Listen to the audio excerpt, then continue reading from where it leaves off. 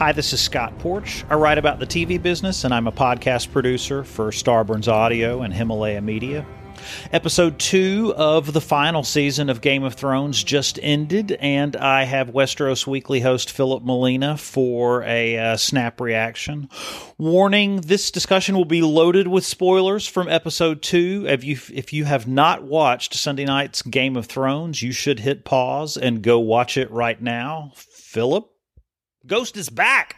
Yeah, man, that was a real brief reminder that he's definitely still alive. I think it's just a quick, yes, there will be a giant wolf at play in next week's battle. I feel like the deal is that we either get a wolf or a dragon in every episode, and that was just barely covering the deal. Oh, for sure, yeah. That's been the rule since the beginning. You know, I remember there was also the time they did the zombie polar bear, and it was like, well, great, now we're not going to get any dire wolves for like 6 episodes.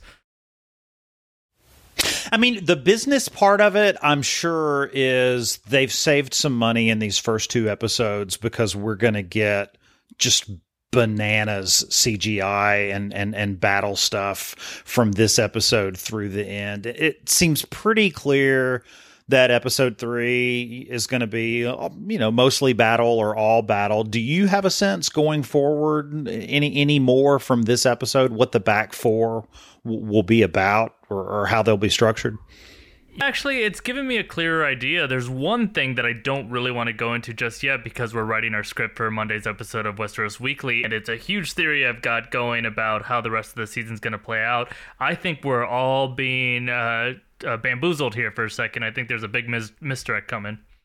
It's something specific, or you just think that there's something happening that we may not know about yet? I think both. Something specific that we don't know about yet. I think that there's a reason why this episode ended with a shot of the most White Walkers we've actually ever seen, because those weren't whites at the end. Those were specifically White Walkers, which are different, but no sign of the king himself. So does any of this go, and there was a lot of this in the episode with Bran / the Three-Eyed Raven, I guess explain the theory about the relationship between Bran and the Three-Eyed Raven, or maybe Bran is the Three-Eyed Raven, or how this may play out next week. Yeah, I mean, there's no maybe about it, right? Bran is now the Three-Eyed Raven. He took over that mantle back when he, got rushed into it because the previous Three-Eyed Raven knew he wasn't going to make it out from under that tree. But Bran, it's now actually clarified. Bran is the key to everything. He is the MacGuffin of the series. He represents life itself. So if you erase Bran, that's the only way for the Night King to erase the living. And so do you take from the end of the episode that the Night King is deployed somewhere? He's not with the rest of the White Walkers? I think it's possible. I think there's a couple of things that could be going on. Certainly, he might just be getting his rest before the big battle, but I think it's a little too easy. It's kind of like in a heist movie where you hear the whole plan of how it should go, and that means, well, then it certainly does not go that way. We talked a little bit before we started taping about war tropes, and I thought a little bit as I was watching the episode last week and a little more as I was watching this week's episode, that the show has slipped into conventionality and predictability more than I would have liked coming into this season, and I don't think that's typical of this show. Have you been a little disappointed in the first couple of episodes, feeling sort of predictable or conventional? Nope, not at all. I think that I can't access the parts of my brain that get upset with it ever being predictable. For me, I spend so much time trying to predict where the show is going that if I'm right, I can't. I have no one to blame but myself. And I think that sometimes there are tropes that certainly when you see them you kind of roll your eyes. I think certain tropes are actually because they work, because that's something that we want to see. So for instance, when we're talking about war tropes, so this episode gave us the classic scene, the calm before the storm scene, right? It's in every good war movie. Usually we learn a little bit more about our characters. Usually there's some comedy in that. Maybe in The Dirty Dozen, it's the moments where they bring in a bunch of prostitutes for former prison house soldiers, and they all have just like the best night that they can possibly have under the circumstances. And I think that the reason why we usually do that is to have a last minute connection of who these people really are outside of plot. Just what are we fighting for in the upcoming battle? What is life like for these people? And I think that this episode had to do that because in Game of Thrones, unlike most war things, it literally is a battle between the living and the dead. So this episode was about showing us what being human is, what being alive is. It's why this episode literally gives us a new definition for the concept of death, right? They spend some time on that. They want us to understand that's what's at stake here, living, human connection. That's what the Night King wants to end.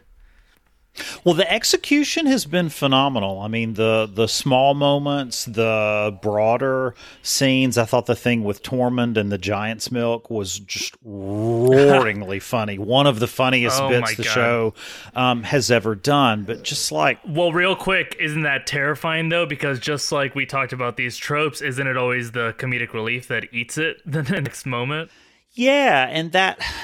I think that it's the predictability, it's the stricture to the tropes, it's the reunion fatigue that continued over into this episode from the previous episode, this episode with Jaime and Brienne, that just feels very, very conventional in a way that I don't think was a criticism I had ever had of the series previously. I think this says what happens when you know that you have very little time to wrap things up, and they had people literally across the world from each other. You know, they're just like, you know what? Yes, we will have 2 episodes of getting everybody in the same place, and then shit's gonna go down. Then it's gonna go crazy from then on out.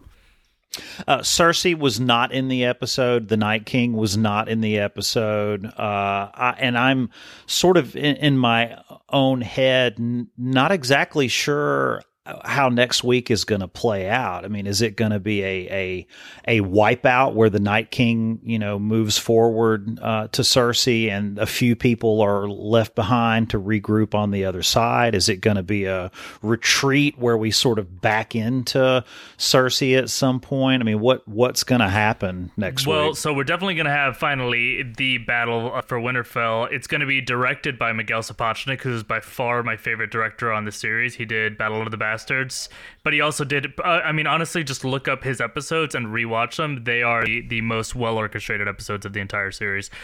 So we know that everything's going to go down, but yeah, I think Cersei's going to sit that one out, and I think she's going to be on the back half of the season. I just think it's a little bit more complicated than a end one battle and then pick up another. I think that, they're going to actually come together in some unexpected ways.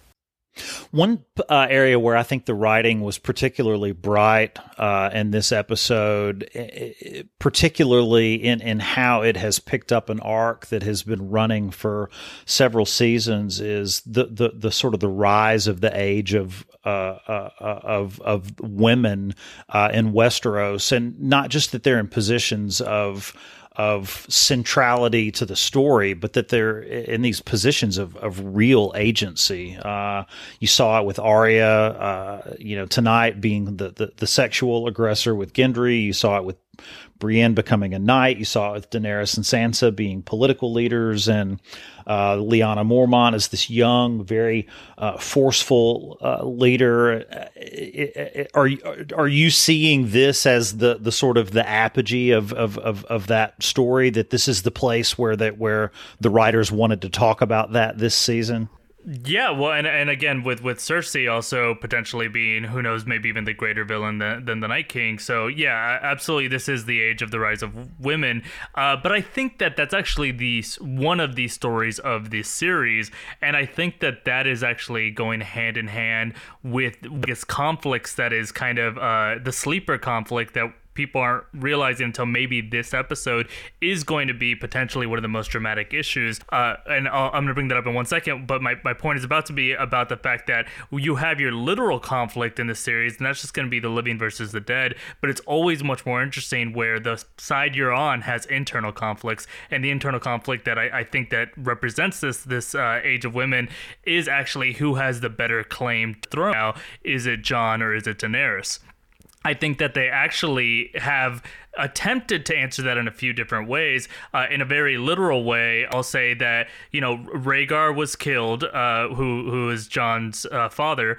He was killed at the Battle of the Trident, but he was never a king, so it's not like Jon is a waiting prince. Jon was the son of a prince. Daenerys is the last living child of a king, King Aerys, so many would consider her to have the stronger claim. But also, if you use different rules, it's the son of the crown prince, would be ahead of a daughter. It would have been, Aerys Targaryen to Rhaegar, to his firstborn son, which was actually Aegon, who was killed by the Mountain as an infant. And then it would go to Jon. So you could go both ways. The one thing that I think a lot of people don't consider, too, everyone I talk to always has like the definitive answer, and I think everyone's wrong because it's so much more complicated. It's things like Viserys actually was handed the heir after Rhaegar's death, and Viserys passed it over to Daenerys, making her queen. So in many ways, it's a very equal claim despite tradition, and we know how Tormund feels about tradition in this episode. I think that's this whole series has been building up to, yeah, you know what? Not only are women badasses, they might be able to rewrite the rules completely and have the stronger claim. Well, and one thing I've wondered over the last week since episode 1 is why don't they just get married? I mean, if Jon Jon found out in the last episode, Daenerys finds out in this episode, can't they just merge the entire line, by getting married? And I wonder if it's the sort of the agency of women aspect of the show is the reason that Benioff and Weiss are, at least so far, not going that direction. Well, it's also the ego of would-be rulers, right? There's only one Iron Throne. Unless they're going to build a replica and they turn into an Iron Love Seat, I don't think that they can just agree, like, fine, we'll trade alternate days on it, and then you get every other Sunday. Like, I think it's got to be one before both. There was a lot of closure moments in this episode. You saw it with Grey Worm and Missandei. You saw it particularly with Brienne becoming a knight. Are we going to get a just complete wipeout of character deaths next week? I expected we would get a character death, a surprising one this week, and that didn't happen. And it's really set up to wipe out a lot of these characters next. Yeah, so I was tracking the foreshadowing of who felt like they were, saying some of their last words in the series, and then I realized that we were being played with a little bit, unless it's going to be a complete wipeout in next episode. I realized most characters were given a moment of potential foreshadowing of their death. Tyrion hit it a couple of times over, but so did Arya, so did a bunch of characters. The only characters that I noticed that they didn't really give that to, it was kind of obvious to not give it to Jon and Dany, right? They don't want to tip their hand too much on that. Actually, Sansa, she was not given anything that implies finality. It seems like she has only more complication coming, so I would not be surprised if she is totally safe through the next episode. And then I could come to eat these words later, but we'll see. So this coming weekend is going to be, kind of like a pop culture Super Bowl weekend. You're going to have Avengers Endgame on Thursday in some places and Friday everywhere, and all of that's going to spill over into Saturday. And then, probably the biggest Game of Thrones episode of the series to date is going to be Sunday night. What is social media going to be like this weekend? What is sort of keeping up with everything going to be like this weekend? I think it's going to be a new age of meme. There's going to be so many memes about, having to pick between your children or something. But I think it's going to be a real interesting, this is kind of nerdy, but interesting effect on Avengers Endgame to see, this is the final, this is almost the question that we've all been asking for the last maybe 7 years or so. Is TV finally bigger and better than movies? And we have literally what I think this is literally true, the biggest movie of all time. is about to drop, and it's going to do it on the same weekend as the biggest episode of television, maybe of all time. And we're going to see which one comes out of the weekend. Still, honestly, just this is kind of a specific way to define it, but still trending. Who's going to be trending higher on the other side of the weekend? And I think that kind of will be the big decider of, who wins, movies or... You think Avengers Endgame is going to be bigger than Babe 2 Pig in the City, it sounds like. No, I mean, I think Babe 2 Pig in the City is more than a movie, right? You can't compare it to the film, right? That's like a political movement. There was so much from that.